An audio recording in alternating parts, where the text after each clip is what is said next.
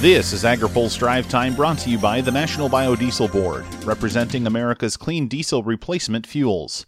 Learn more at bettercleanernow.com. Good Thursday afternoon. I'm Spencer Chase. The Senate was unable to pass a coronavirus relief bill today. The bill was a more limited approach to relief legislation, but still included $20 billion in ag funding. It wasn't expected to pass due to a lack of Democratic support for the measure. Speaking on the floor this morning, Senate Minority Leader Chuck Schumer said the bill didn't go far enough to get his party's support. It's insufficient. It's completely inadequate. It does not help renters keep a roof over their heads or American families put food on the table. It shortchanges health care and education. It does not provide a dime to protect essential state and local services. It is laden with poison pills, provisions our colleagues know Democrats would never support to guarantee the bill's failure. But Senate Majority Whip John Thune said Democrats weren't showing enough willingness to negotiate to produce a bill that could be signed into law. The only way to get a bill through the Senate and to the President's desk is to develop a compromise bill. Even if the majority leader put Democrats' exact bill on the floor today, there is no way, Madam President, that it would make it through the Senate, much less be signed into law by the President. So if the Democrats really want a bill, they're going to have to compromise. And that is something that they continue to refuse to do.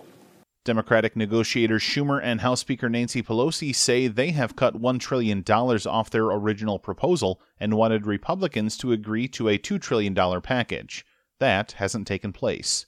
In the meantime, no news from the Department of Agriculture just yet on the second round of the Coronavirus Food Assistance Program. Last week, Ag Secretary Sonny Perdue said he anticipated details would be announced before sign-up ended for the original program, which happens tomorrow. Tomorrow also brings USDA's next iteration of ag market information. AgriPulse's Ben Nulley has more. Grain traders are expecting corn and soybean yield adjustments to be lower in tomorrow's World Agricultural Supply and Demand Estimates report.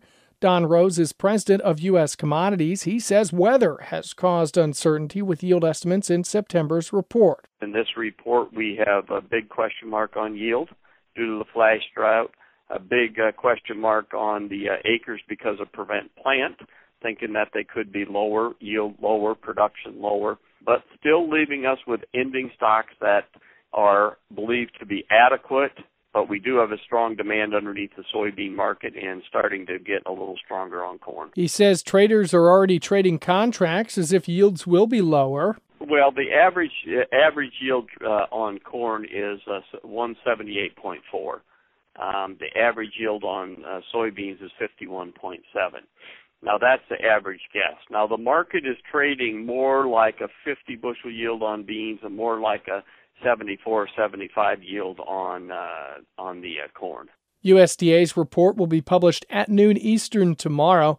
Also, if you were wondering why hogs were trading at limit high today, Rose says that's due to a return of African swine fever. Well, Germany now in Europe had an outbreak of African swine fever. So China does buy pork from Germany. So that is a mini Chinese thing, and that's given us a big boost to the market today. China has been trying to rebuild their hog herd that was devastated by ASF nearly 2 years ago.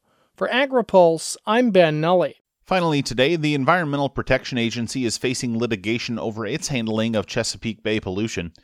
In two separate lawsuits filed in court today in Washington, states bordering the bay and other stakeholders say the EPA has violated the Clean Water Act and the Administrative Procedure Act by failing to require Pennsylvania and New York to meet nutrient reduction goals set out in the bay's total maximum daily load. EPA contends the TMDL is an informational tool, not an enforcement mechanism. Steve Davies has more in his story on agripulse.com.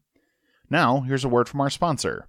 AgriPulse Drive Time is brought to you by the National Biodiesel Board, representing America's clean diesel replacement fuels and produced in rural communities across the country. Biodiesel, better, cleaner, now.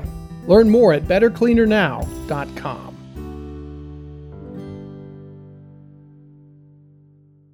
That's all for today's Drive Time. For more agriculture, food, trade, environment, and regulatory news, visit agripulse.com. Reporting in Washington, I'm Spencer Chase.